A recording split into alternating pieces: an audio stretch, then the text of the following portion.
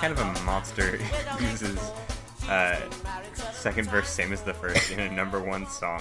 In a number one song that has one verse repeated 3 times? Man, that is nuts. Do you know this is the not best selling, this is the fastest selling song in history at the time it was recorded. Which was? 1965. You just heard our new theme song for all of our episodes. I'm Henry VIII, I am. By Herman's Hermits, that famously beloved British surf rock band. Yeah, so Jake thought, he said earlier, and this is very, very true, like Henry VIII is the most well-known monarch in world history. And today we're talking about Henry VIII. But Jake, before that, what's up with life, man? What's going on? Life's good. Finished a long-running project on Karl Barth and Marcion and anti-Semitism as theological concepts, so hit us up if you're interested in hearing more about that. Got another book-related deal that's been accepted but needs some revisions, so more about that later. Oh, nice. Your technology one? Yeah, that got accepted, the chapter formally. Oh, yeah, so that's make awesome. some revisions. Yeah. Nice. Yeah, I just finished first semester of coursework, so now I'm editing a book called Baptists and the Holy Spirit for the professor I work for here at Baylor, so that'll be fun. Nice. It's on Baptists and Pentecostals. Nice. Yeah. Going to see the new Spider-Man movie tonight, so it's fun. Yeah, sure. That'll be good. I feel like every movie is a Spider-Man movie now. Basically. Yeah. So, Jake, what are we drinking today? Well, what we're drinking is we took 2 PBRs out of your fridge. I know that some of our listeners aren't based in America. I don't know if PBR is sold outside of the United States. It's the worst. It's great. Come on. It's incredibly cheap. It barely costs money. You kind of don't even really need currency to get it. It's water. It's free. But we took this PBR and we poured a lot of lime juice into it, and it's almost undrinkable. Why did we do? It's great. I think I poured like twice as much as you did. More for the meme. Yeah, sure. Gerhard, why did we do that? Why did we wreck this already not good beer? It's a great beer, and we made it better.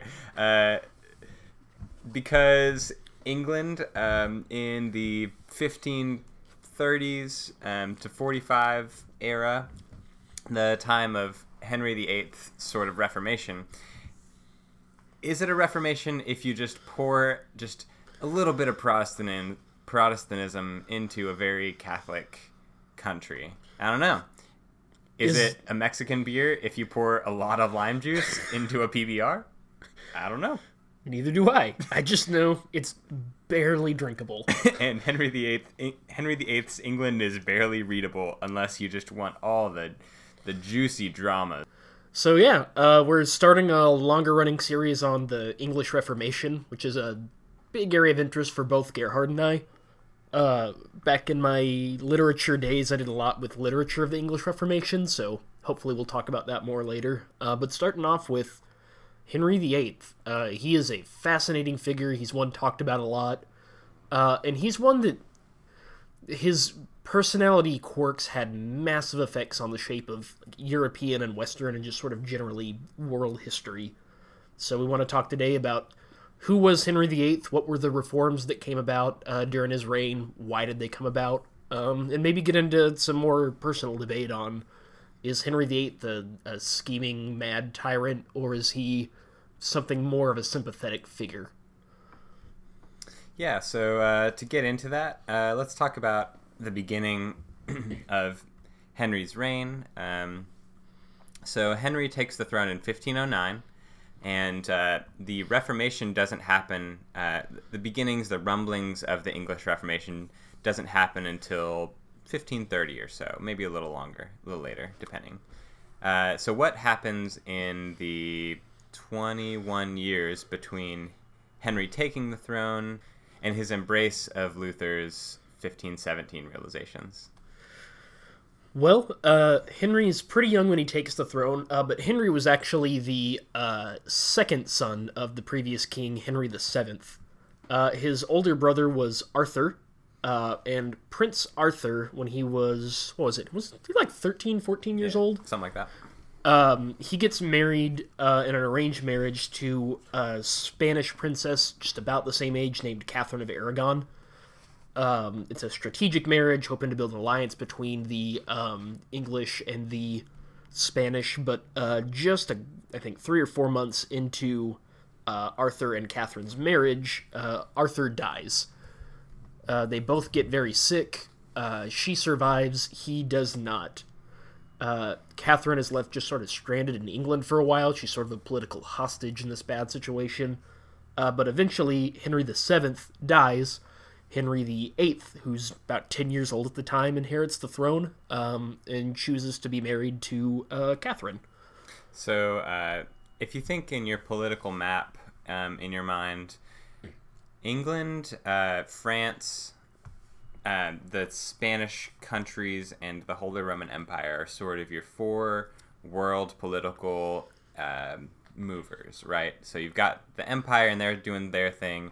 France and England are always kind of at war. France had just recently taken back almost all of its territory because England actually owned quite a bit of what is now France in the 1400s, and France pretty quickly on after that started taking it all back.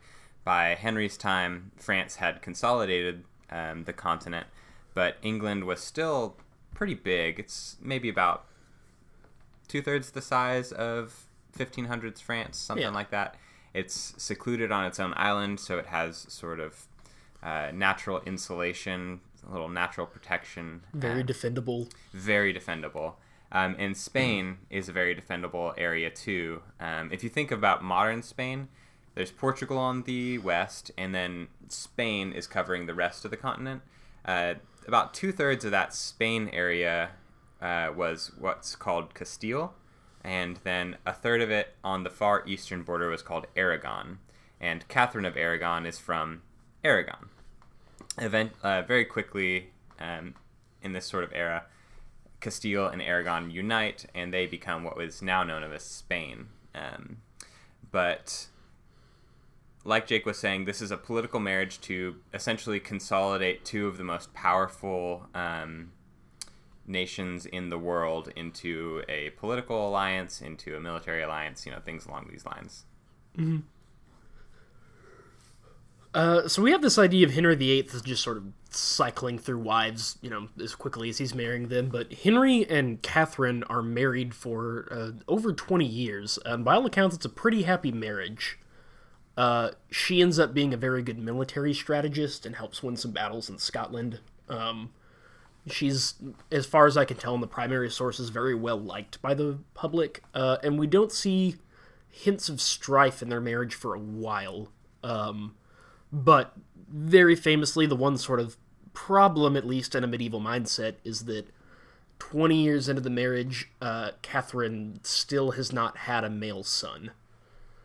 Male son, that's repetitive. But Catherine's had a daughter, and she's had several miscarriages, unfortunately.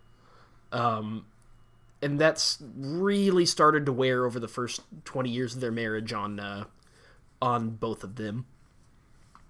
Yeah, and so as this personal drama is unfolding, the sort of religious and political drama of the Protestant Reformation is also unfolding. So, like you know by now, if you didn't already, Luther posted his 95 Theses in 1517, which attacked some Catholic doctrines by the early 1520s, debatably.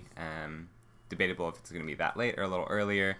Luther is more of a Protestant, and Protestantism, which centers around things like justification by grace through faith, and rejection of praying to saints, rejection of images in worship. A lot of these are going to be dependent on which Protestant group you're talking about, but this sort of conglomeration of ideas is spreading around Europe like wildfire.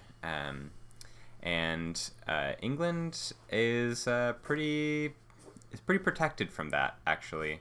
In 1521, Henry VIII writes him and his advisors write a book called The Defense of the Seven Sacraments, which is a direct attack on Luther's Babylonian captivity of the church, which we have an episode on if you're interested in reading. But basically, in 1521, in the middle of Henry's personal drama of not being able to have a son with Catherine, he doubles down on the seven sacraments of Catholicism, which are viewed as essentially the heart of traditional Catholic piety, and so is seen by at least the Pope, but seen by his subjects and by the international community as like the good Catholic king who will not allow these new heretical Protestant ideas in his nation, and he's given Defender of the Faith for that by the Pope, which is a title that comes with a lot of prestige and would create a deeper sense of imperial majesty, because the kings of England still considered themselves, as on par with the empire, with France. Right, and of course, Catherine of Aragon is also deeply Catholic in her convictions, being from this area of the world. No hints yet of any sort of Protestantism stirring in England. Maybe just a little bit of an interesting historical note to think forward. Like we said earlier, there is one daughter from the marriage that survives. That would be Mary, who would be known when she took the throne to try and convert England back to Catholicism. This is much later in history, but violently prosecutes Protestants. It's worth remembering that Bloody Mary, she's remembering, grew up in Henry's court at a time when it was exceptionally Catholic. Yeah. And I think part of the reason why the wars after Henry get so personal and violent is because the stakes were really sort of this kind of intimate. Like we said, religion and the Reformation get tied up very deeply in what ends up going on in Henry's court. But along with that, so how do we get from Henry as defender of the Catholic faith to Henry, the one that breaks from the Pope and starts the English Reformation? Well, it's probably about 1527 that Henry starts to decide that he needs to end his marriage to Catherine. And the reason for this that's given is that Henry is reading his Bible, and he comes across a passage in Leviticus that says that God will curse anybody that takes his brother's wife. Now, if you'll remember, Catherine was originally married for just a few months to Henry's older brother, Prince Arthur. And there was a question of, in this couple of months that they were married, but also both very sick, was the marriage ever consummated? Catherine had said, after Arthur died, that they had never actually had a sexual relationship, which meant that, under canon law, they weren't actually married, which would allow Henry to marry Catherine without violating the papal law on incest. So that had required at first a papal dispensation. So the Pope in the year 1505, when Henry is wanting to marry Catherine, has to come in and sort of give an okay to this, to basically say, yes, I as the Pope can confirm that they didn't consummate the marriage, so they were never legally married. So Catherine was never really the wife of Prince Arthur, so she can marry Henry. Henry starts to become unsure, and he starts to fear that maybe the reason that they're not able to have a male heir is that he's under a curse from God, that Catherine maybe lied about consummating the marriage, or that in some way or another God has cursed them for violating this law. And so he begins to think about ways to get out of the marriage. But there's some pretty significant problems with Henry getting the annulment from the Pope, which is Clement VII. At this point, there are a couple problems.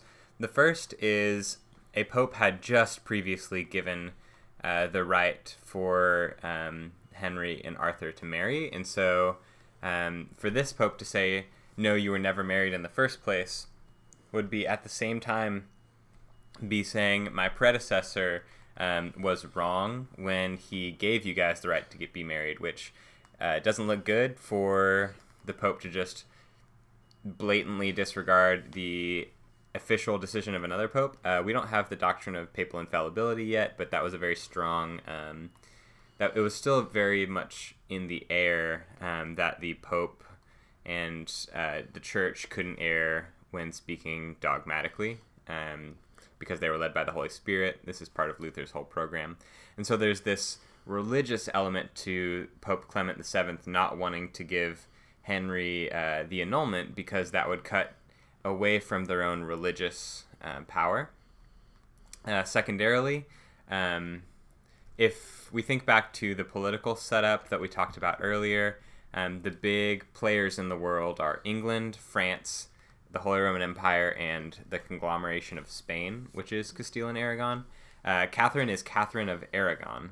And so if the Pope says, yes, Henry, you can divorce Catherine, technically, if your marriage to Catherine is annulled, that's going to really piss off the King of Aragon. And at a time when it was a very real possibility for a ruler to come in and kick down the doors in Rome and just kidnap the Pope and force him to do what they want, like had happened to a recent Pope by the King of France, it would be bad. It would be bad politics as well as bad religion to give Henry the okay to divorce Catherine. And so, predictably, Clement VII said, nope, you cannot divorce Catherine. Your marriage is valid and you got to stay in it. So I'm trying to give Henry the benefit of the doubt. Henry is clearly very religious, and he clearly believes what he has come to learn religiously and theologically. And he's this popular young king. He's very active in sort of public sports. He's well-liked, and he seems to be genuinely somewhat pious. But not only does Henry fear that God might have cursed his marriage, and now he's thinking that the Pope is keeping him in a sinful marriage, he is also not a person that controls himself especially well, somewhat manipulatable, and he has really taken a liking to a young woman in his court named Anne Boleyn. So not only does Henry feel religiously that he needs to get out of this marriage, suddenly he's sort of got his heart set on this young woman who, while Henry is known to have lots of extramarital affairs, Anne Boleyn had, I believe, a sister that was actually Henry's mistress for a time. Anne Boleyn was a little bit smarter than that and realized that being the king's mistress was not a good way to really get anywhere politically, and she wants to be queen. So she denies any sort of sexual relationship with Henry until they are actually legally married, or at least engaged, which really starts to drive Henry forward on this plot. We've got the religious aspect, and now just the personal aspect of he has a crush, and he wants to get with Anne Boleyn, but to do that, he needs a divorce from the Pope. So what do?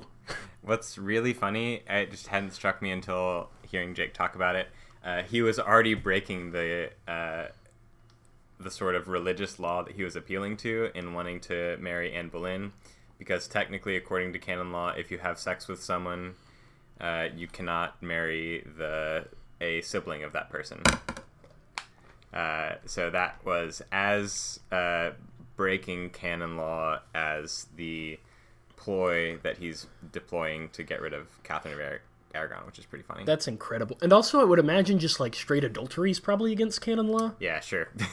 But, I mean, he's a king, so it's sort of... Yeah, it's sort of fine for that sort of medieval mindset and for, modern mindsets. Yeah, before you laugh at the medievals and being, contradictory where the king's allowed to commit adultery, keep in mind that here where we're recording in the United States, there are lots of lawyers debating right now if it's possible for the president to be in legal trouble. Yeah, and there's lots of just conservative-leaning Christians who think that Donald Trump is just like the hero of the faith, and he has numerous documented affairs. So yeah, take the log out of your own eye. Get off that high horse. Yeah, what were we talking about? We were talking about him wanting to marry Anne Boleyn. I was doing the... Sure. So what do? Set up for the Act of Supremacy. Yeah. So, the Act of Supremacy. This is So the Pope has said, no, you cannot get rid of Catherine of Aragon. Your marriage is valid. But Henry wants what he wants, and he's going to get it. And so he takes a line from other European powers at this point. He is about to put out what we call now the Act of Supremacy, which basically means the English king is the head of the church in England. What that means practically is that if the English nobility, centered around the king, makes a decision about something related to the church, then you cannot appeal over the king's head to the church in Rome. This was already the case for other European powers before Henry. The King of France was already a supreme ruler in France. At one point, the King of France even sacked the city of Rome, took the Pope hostage, and kept him in Avignon for hundreds of years. So, like, kings were not necessarily squeamish about flaunting papal authority. And Henry, in the Act of Supremacy, is essentially just doing what other powerful English monarchs are doing. But it has more fateful consequences for England than it does for France. And correct me if I'm wrong, but I think part of the reason that Henry's what could itself be a sort of soft, unremarkable reform becomes the English Protestant Reformation is, first of all, Anne Boleyn is deeply Protestant and wants to see Protestant England, and two, just 2 years after this act is released, Henry VIII brings a bishop named Thomas Cranmer under his court as the Archbishop of Canterbury, and Cranmer has ambitions of a Protestant England as well. Yeah, for sure. Like Jake and I were talking before this, he made the point. So we were talking about something that we'll talk about eventually is the English Reformation under Henry a real Reformation, or is it just morphed Catholicism? And Jake made a point that I thought was profound, that yes and no. It is, but not because of Henry, because of Henry's advisors. And people like Anne Boleyn and Thomas Cranmer, like Jake was just saying, are the people who push forward a real Protestantism in England. Henry is going to try to pull back and just essentially be a modified Catholic. But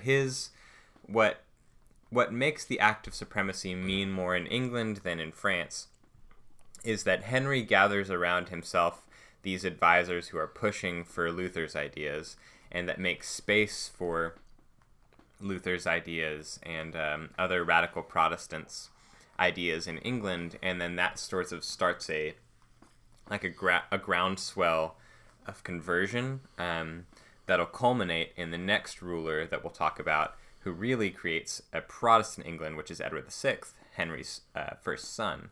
But that's in the future. Right. I think really part of the reason that the Act of Supremacy goes from sort of just something more or less like France did, but still remained religiously Catholic, to a full-out, eventually, Protestant Reformation in England, is that especially Boleyn and Cranmer were really good at getting Henry to do things they wanted him to do, at convincing him that reforms he wouldn't otherwise want to make were in his best interest. Like, for example, Gerhard, you probably know more than I do about the sacking of the monasteries. I don't know a lot, but one of the things that sort of propagandists in England were convinced of is that money was being channeled out of the hands of the English nobility and out of the English people into the church establishment, which obviously draws out of England itself into Rome. And so I forget the exact number. We talked about it, and it was pretty shocking. A large percentage of the land, which is what creates the wealth in a late medieval, early modern society, a large percentage of the land was in the hands of the clergy. And it's not as if priests themselves were doing the work. They essentially rented out the land to peasants to work the land, and they paid the peasants wages, and they took the the profits from the land, brought it into the church, and that would funnel up the ecclesiastical hierarchy to Rome. And this created an extremely wealthy monasteries, extremely wealthy priestly class. Now, individual priests could be pretty poor, but the class itself became very powerful and very wealthy. And this is on top of people dedicating land, dedicating large sums of money to the church in order for priests to pray on behalf of their souls to get them out of purgatory, because this is still a very live thing in England at the time. And so because of these dedications, these gifts, and the church's large amount of land that they owned in England, the church was extremely wealthy, especially the monasteries were extremely wealthy. And so there was a lot of anger and resentment towards that. And part of this move to cut off the power of the papacy in England is to dissolve lots of monasteries around England, to take back the land that they've accumulated and hand it out to other English nobles.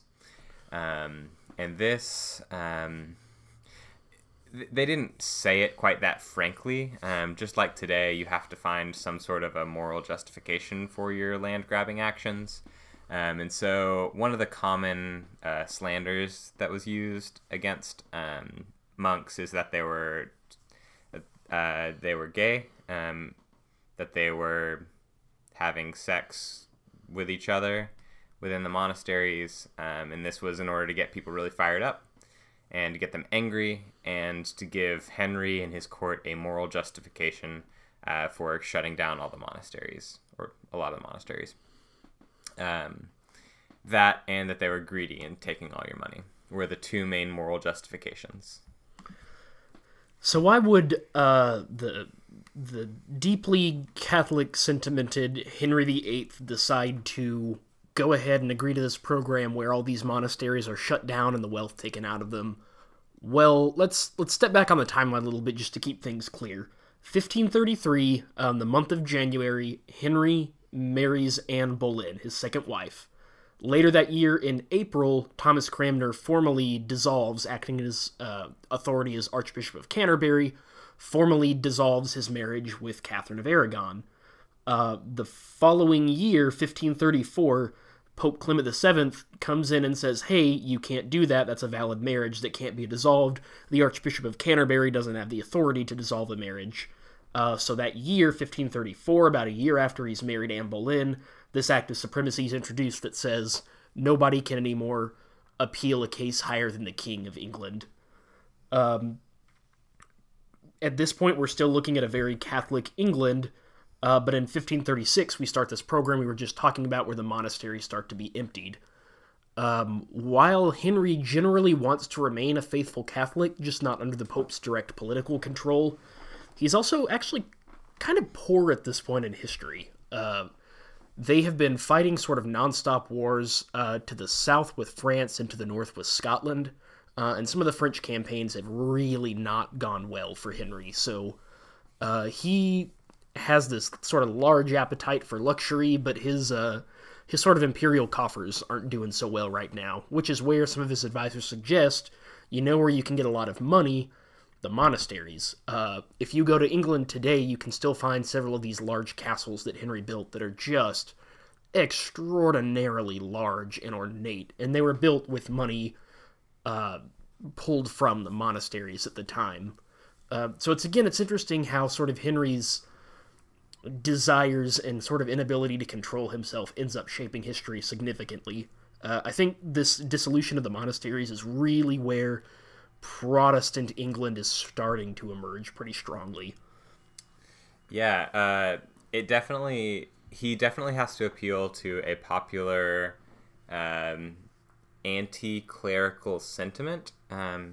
In scholarship on the English Reformation, it's just wildly debated, how much anti-priest sentiment there was, and how much did people want the Reformation, how much did it succeed.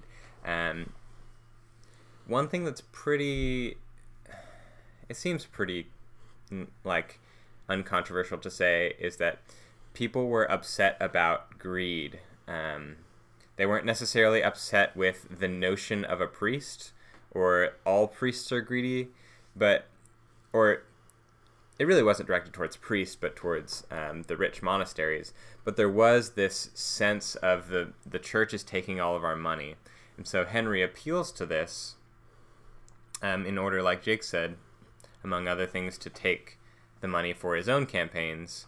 But this has a really strong effect on how it's like lighting trying to light just a part of your field on fire, right? Like, after not too much longer, it will get way out of control, and even Henry will be very uncomfortable with the sort of rising Protestantism. Jake said something about the wars in France. This is kind of a side. I did find, doing some reading for this, I was reading some of the original Acts. Henry's still calling himself the King of France. And so he's still trying to reconquer France.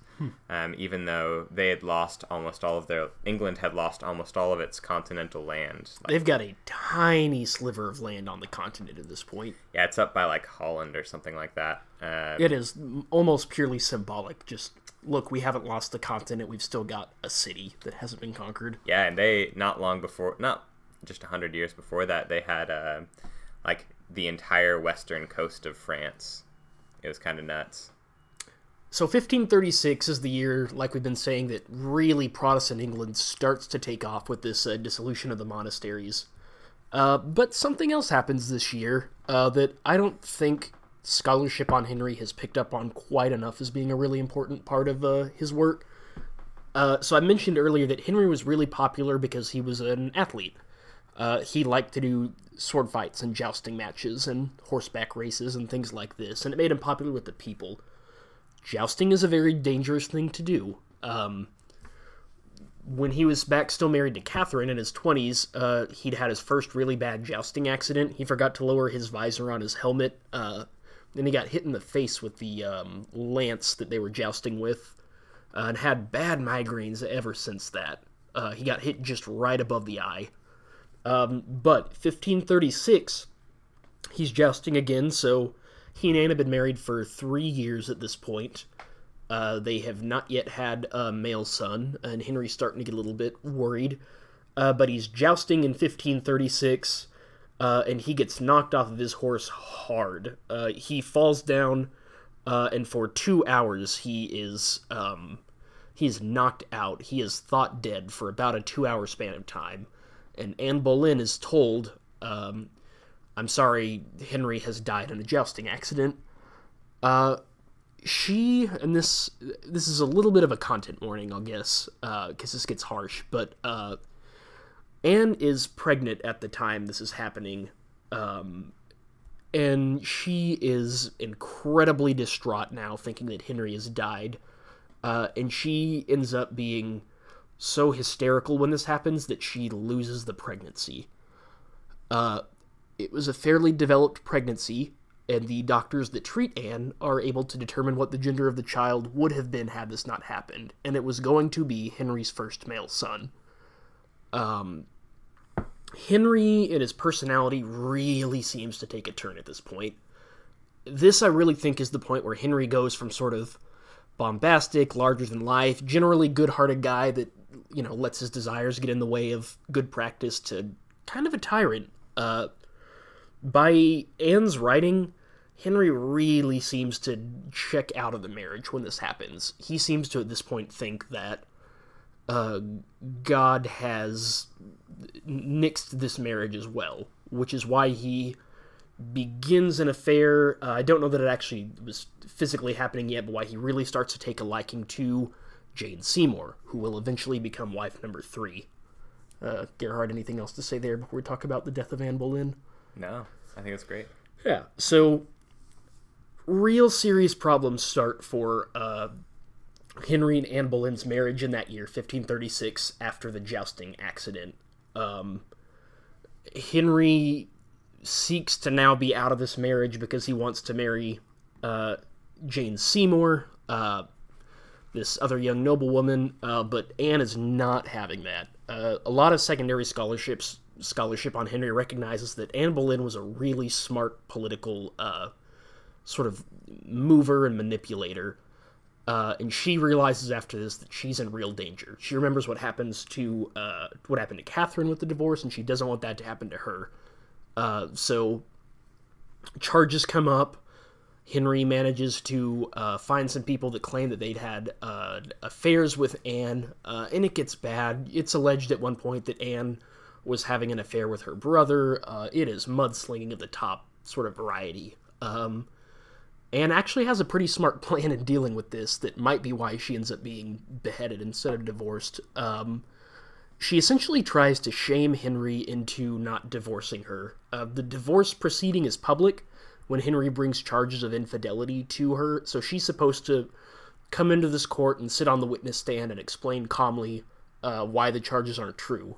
That's not what she does. 1536, the divorce trial begins, and Anne Boleyn leaves the witness stand, walks up to Henry sitting in his throne, and just throws herself on the ground and begs for mercy. While that might not sound like a good tactic, it really made her look sympathetic. She was really playing an emotional defense of, I am a victim, and Henry has all the power, and hey, all of you lords, nobles watching in attendance, look how lowly and in danger my position is. And Henry is humiliated while this is happening. She loses, though, and doesn't win the case. Henry is very upset. She's not just divorced because the charge is infidelity. She is beheaded that year on May 19th, 1536.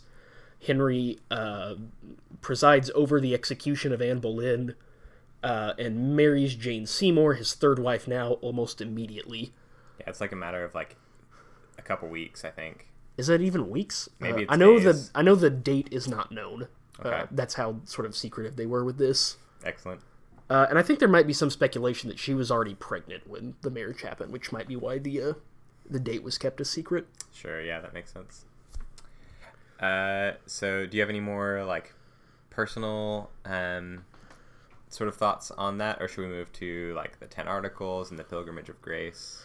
That's all good. A couple of things maybe to point out. One is just another fun sort of historical bit. If you were to travel to England today and go to the main castle associated with Henry VIII, he built his big castle after the dissolution of the monasteries and had large swaths of rooms dedicated to Anne Boleyn. And so the like carvings on the wall and all the trimming and everything is this really intricate design of the initials AB and H. VIII, I guess, sort of carved together. Henry, after this, though, demands that overnight all of those are recarved so that they say JS instead of AB. They missed one, and to this day it's been preserved. So if you go into the, I think it's the dining hall of Henry's castle, you can find one spot on the wall where they worked so quickly they forgot it. And that's awesome. Anne Boleyn's name is still there, yeah. That's like the most amazingly royal and British way to do like the tree carving thing, right? Or like write in pencil on your wall or whatever, right? One last personal note before we jump back into the broadly religious things. Jane Seymour does bear Henry his first male heir, but she will die very shortly after that. So the famous divorced beheaded died. Jane Seymour dies naturally in childbirth, but does produce one male heir, who becomes Edward VI, who is just this amazing figure I'm very excited to talk about. But staying on Henry, in this whole moment of personal drama for Henry, dealing with his wives and trumping up adultery charges, there's a couple really important things that happen. The first is 1536, he publishes the 10 Articles, which is basically Henry's religious laws that are going forth, and he's defining for England what new religion in England is going to be like. And I'm just going to like note quickly what they are. and let you sort of feel just how Protestant or not Protestant this is, right? So the 10 articles. Number 1, 3 creeds are affirmed: the Apostles' Creed, the Nicene Creed, and the Athanasian Creed. And these are called, quote, the most certain and infallible words of God. So Henry is saying the Church's tradition, enshrined in its creeds, is as authoritative as Scripture. Wouldn't have said it quite that way, but that is what the 10 articles implies. Number 2, and that is something that very quickly does become controversial among Protestants. Number 2, infant baptism is affirmed and that it washes away original sin. Number 3, penance, which you can listen to our Luther episode for more talks about Protestants and penance. But penance is called necessary for salvation. Number 4, this is tricky. So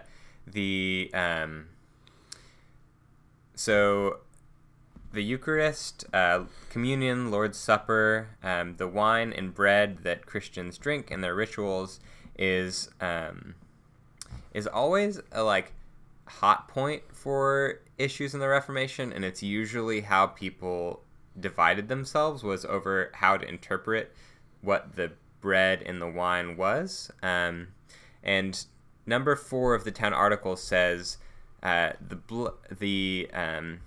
bread and the wine is not literally the body and blood of Jesus. Transubstantiation, going back to Aquinas, the sort of traditional Catholic model. It's not transubstantiation, but it is really literally there, quote, under the form of the bread and the wine. So this is actually more similar to Luther's position than to traditional Catholic position, which is interesting. That might be one of the only ways in which this English Reformation under Henry is really Protestant.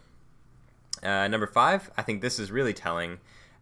Justification, being made right with God, having your sins forgiven, happens by faith and charity, is the word used, by faith and love. Translation, by believing in God, trusting in God, and by doing good works, which is really interesting. The 10 Articles is explicitly rejecting sort of the Protestants' key point. Number 6, it accepts the use of images in worship, like statues of Mary, statues of Jesus. This is something that Protestants, especially Protestants associated with John Calvin, and with the Reformation in Switzerland, are very passionate against and trying to get rid of. Number 7, saints should be honored, which really leads to number 8, that we should pray to saints, that we could pray to dead, good Christians, and they will intercede with God for us and make God more likely to answer our requests. Number 9, number 9 is complicated, but basically what it says is nothing about church practice from before this, quote, English Reformation is going to change. We're going to have the same vestments, which is the clothes the priests wear. We're going to have the same rituals. We're still going to practice the Mass. The difference between the Catholic Mass and the Protestant communion is that in the Mass, you lift up the bread when you bless it, and in the communion, you don't. That seems like a small difference, but it's not, because by lifting it up, you're inviting the congregation to venerate it.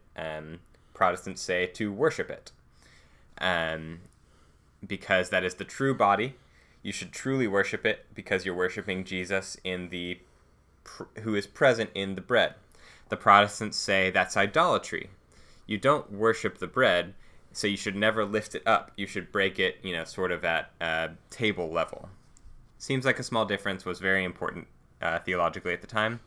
And number 10, he says, we don't know if purgatory exists. Something like purgatory probably exists. But go ahead and keep on, praying for the souls of your departed grandma. So, that was a whirlwind of doctrines, but if you get the sense of the general sense of these 10 articles, this is 1536, this is well into Henry's reign, and at the really, like, the quote, English Reformation is really getting going. That's very, very Catholic still, right? Like, only one, maybe two of them are semi-Protestant, and the rest are just doubling down on traditional Catholic piety. He does do something fairly Protestant-sounding in this time also, though, in that in 1538 he oversees a publication of the Bible into the English language. I'll let Gerhard talk more on the significance of that, but just to speak maybe artistically on it for a moment on something I found interesting.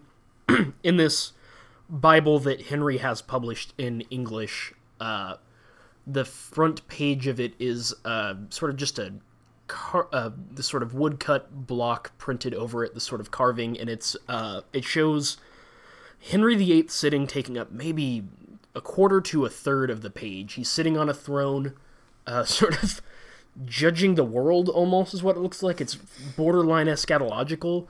If you look, he's easy to miss, but above Henry, taking up maybe a 16th of the page, you can see God just sort of smiling over Henry, apparently giving Henry the authority to do what he's doing, but then looking down across the page, you can see this almost sheep and the goats feeling thing, where people that are faithful to Henry and follow the king are, blessed and living happy lives, but down in the bottom right corner, you can see these people miserable in this jail with sort of hell-looking overtones, and those are the bad traitors that didn't follow the king that God put there.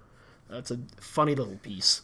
I mean, like, this is really like Henry in the place of Christ, right? Like, the vicar of Christ in England. In persona Christi, he is. Yeah, I mean, like, that's really what we have happening right now with Henry. Something that maybe is a bit tangential, but maybe it'd be good for you to know about. There was a very, very dangerous rebellion. So in 1536, after the publication of the 10 Articles, they called themselves the Pilgrimage of Grace. This is essentially a bunch of Catholic nobles saying, "No, Henry, we're not going to submit to your new Protestant England."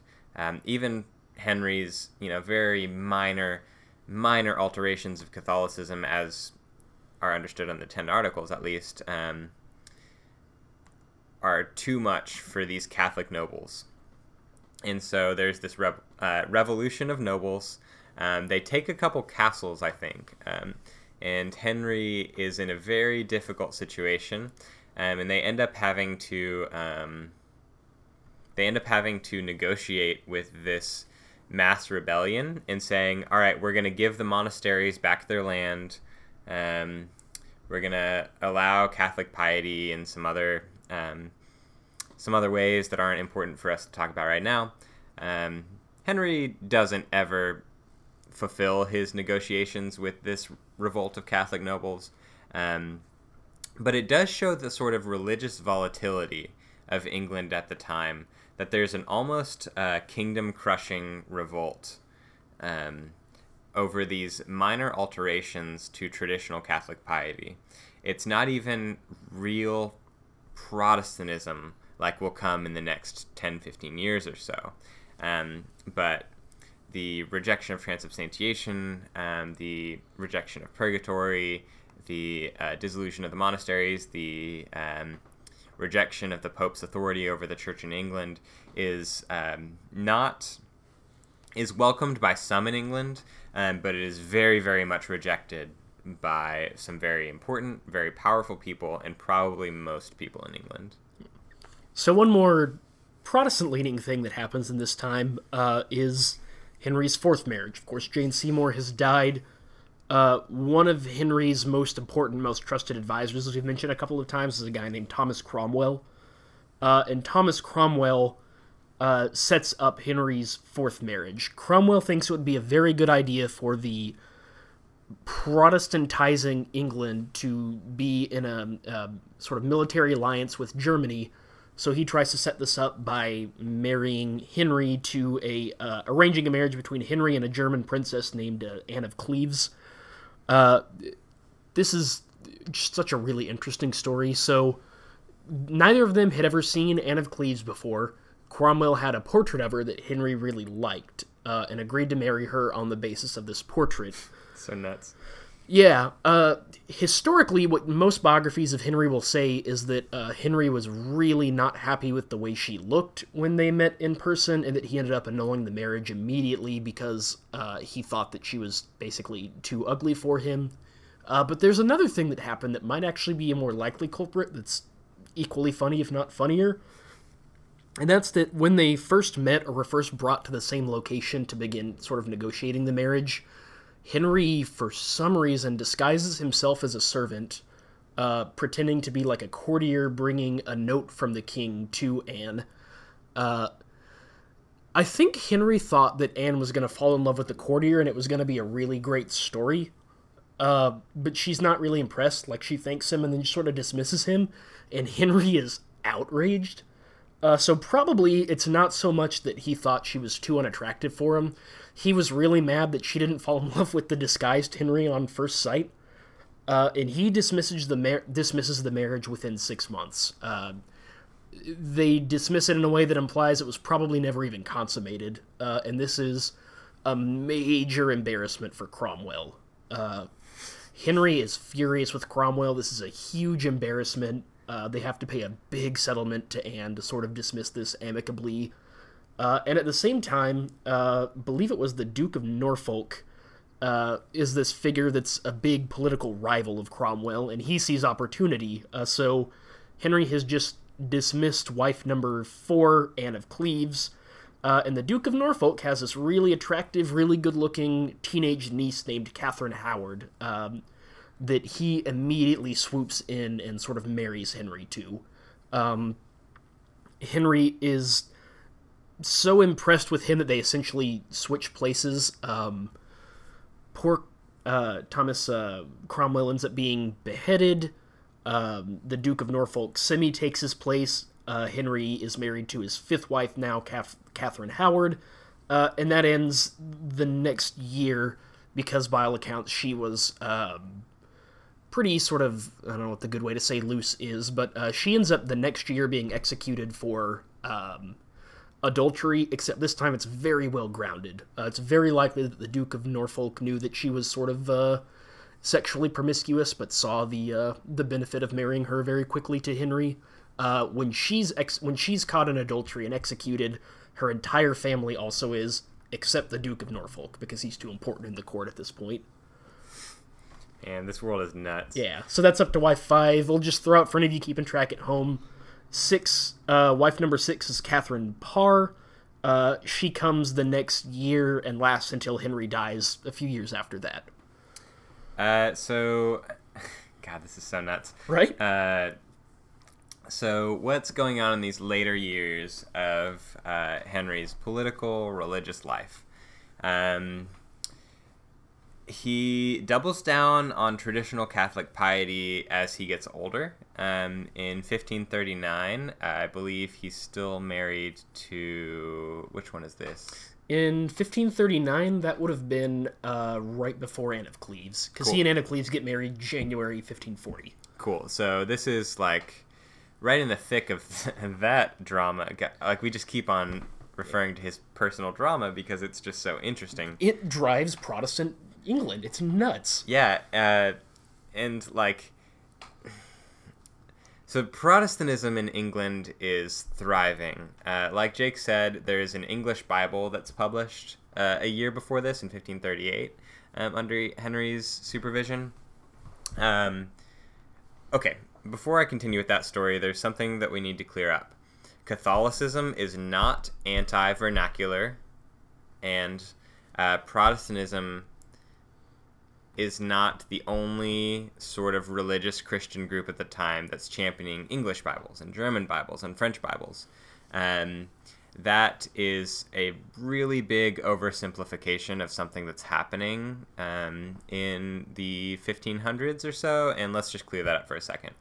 Because I continue to see like semi-intellectual blog posts and things like that by influential writers about like why Catholics hate English Bibles, why Catholics hate vernacular, and why Protestantism is really the only champions of the Bible. Let's just clear that up for a second.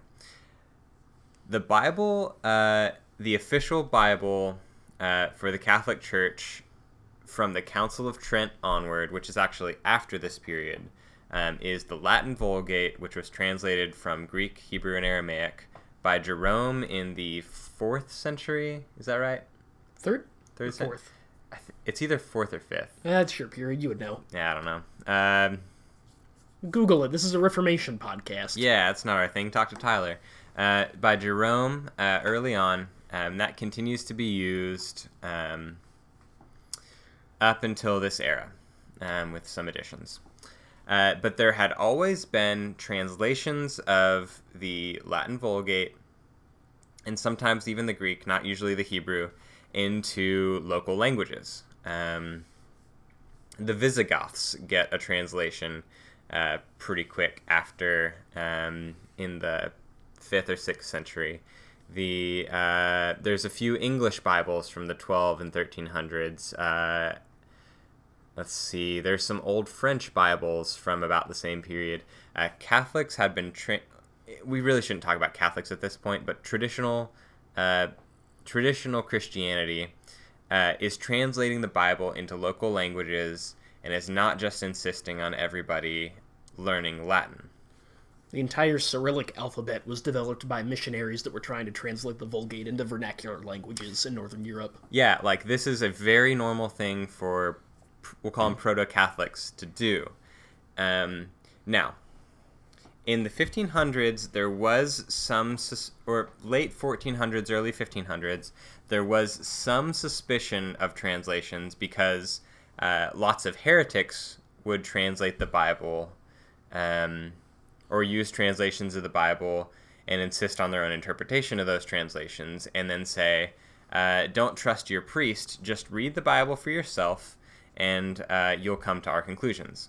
One of the main ones are the Lollards in England, who we think their name might have been from, like, mumblers, because they tried to memorize scripture all the time. That's sort of the folk etymology.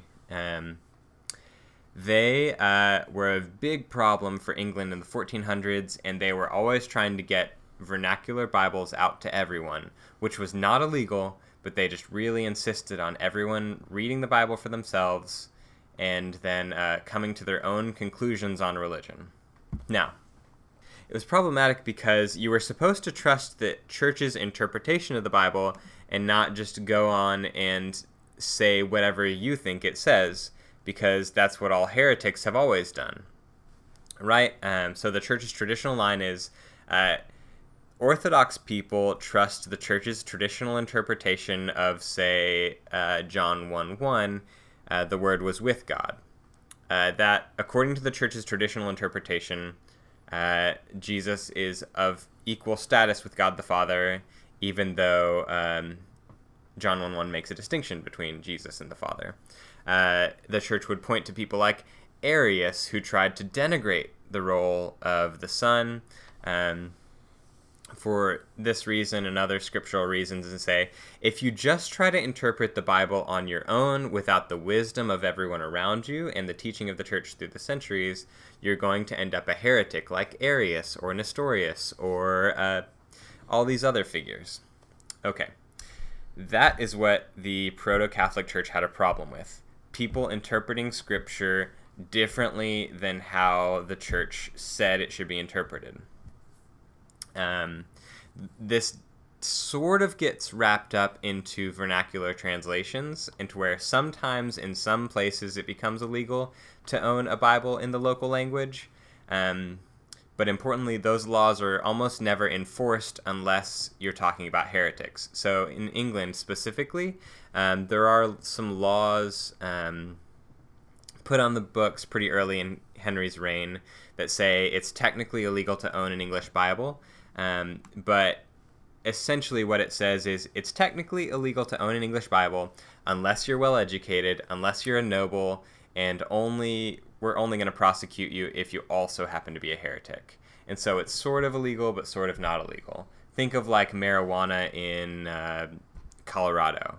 technically illegal, but not really illegal. So all that is a long aside to say Catholicism is not anti-vernacular. Let's just deal with that right now.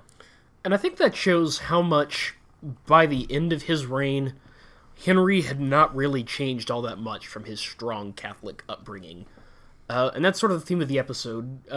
Henry dies in 1547. He's reigned for almost 38 years at this point. Did he really oversee an English Reformation? Was Protestant England, in air quotes, at the time of his death, really a Protestant country? Well, that's not clear. I think the most that we can say is Henry VIII laid the groundwork for what would become Protestant England soon after his death. Yeah, I don't know. As I was doing my review reading for this episode, I went in thinking, yes, England is really Protestant under Henry, but not as Protestant as we would see in Switzerland or some parts of Germany. After my reading, though, I don't think that's the case. I think that England, up until the death of Henry, state-wise, state church-wise, is still very Catholic with some minor alterations. Even though Henry sort of supplants the authority of the Pope and does a few sort of non-Roman Catholic measures, Protestant theology really doesn't take off in England until Henry's lifetime, and that's why I think it's hard to say that Henry starts a Protestant Reformation, because Protestantism is a theological movement. If ideas like justification by faith alone aren't taking off in England, we can't really call it a Protestant state yet. Has Henry laid the groundwork for it? Absolutely. But did Henry truly build a Protestant England? I don't think we can really say that. Yeah, and there was a lot of Protestantism in England, especially in London, and there was actually some local government-sponsored persecution of these Protestants. There was a number of Protestants, but Henry's church was nowhere near the sort of Protestantism that we'll see in the next episode with Edward, who is very much a Protestant. The boy king, Henry's son, has some back-and-forth letters with John Calvin about how to more deeply reform England. That's the Protestant England I think that we should... I think that we see the English Reformation taking off. But Henry, I don't feel very comfortable saying he's part of the Reformation. Right. Now, as we come to the end, we've mentioned that Henry's died. A few things to keep in mind for the next episode. We've really got here 3 big players now that Henry has died. Henry dies with one male heir. That is Edward VI, who he had with Jane Seymour, his third wife.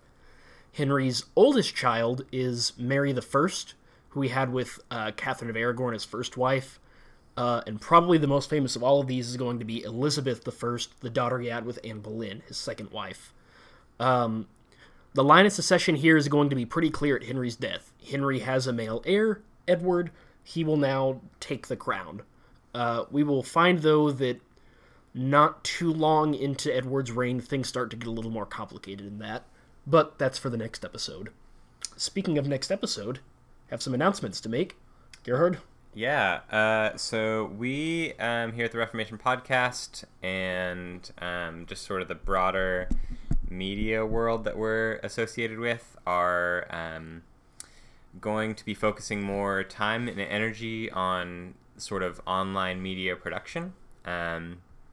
The Reformation Podcast is a big part of that. And so we are now going to transition from whenever Jake and I have time to research and record an episode to a strict every month sort of system. And so this episode is sort of the last in the old line. It's going to come out just when I get time to edit. But the next episode is going to come out on January 15th. And so our plan is to record and put out one episode every month right at the mid-month. We do have some stretch goals, though. If we can get to 5,000 or 500 downloads for consistently on the episodes, then we're going to start putting out 2 a month. And so if you like us, specifically our podcast, and you want more of information about the Reformation in general and early modern Christianity, and you want this to happen more often, if you could tweet about the show, tag us on Facebook, maybe just tell a friend or whatever.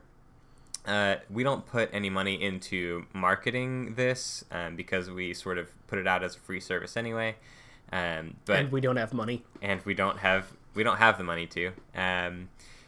If you could help us by spreading the word, that would be great, and we would appreciate it. And since you like the podcast enough to share it, that would have a benefit for you because we'll be putting the podcast out more regularly. Some of you listeners have reached out to us. We're getting a few emails every month, and that's always really fun to see, fun to hear your feedback. And we really do base episodes on it. Our last episode on Anabaptists and money was at the request of a viewer, listener, I guess.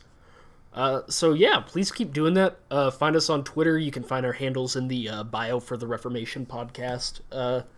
Let us know you're listening. Really energizing. We love hearing from you guys. It's been a really surprisingly good, and I think a bigger audience we'd anticipated at the start of this, so really thanks to everybody listening.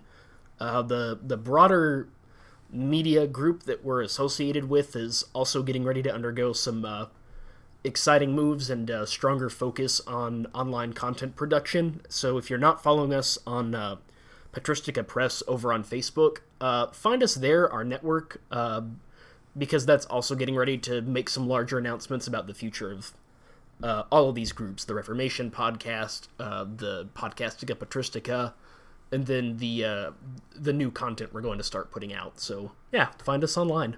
We're there. Thanks for joining us. See you later. On Jake, the 15th. On the 15th, specifically. Jake, would you run that beautiful bean footage?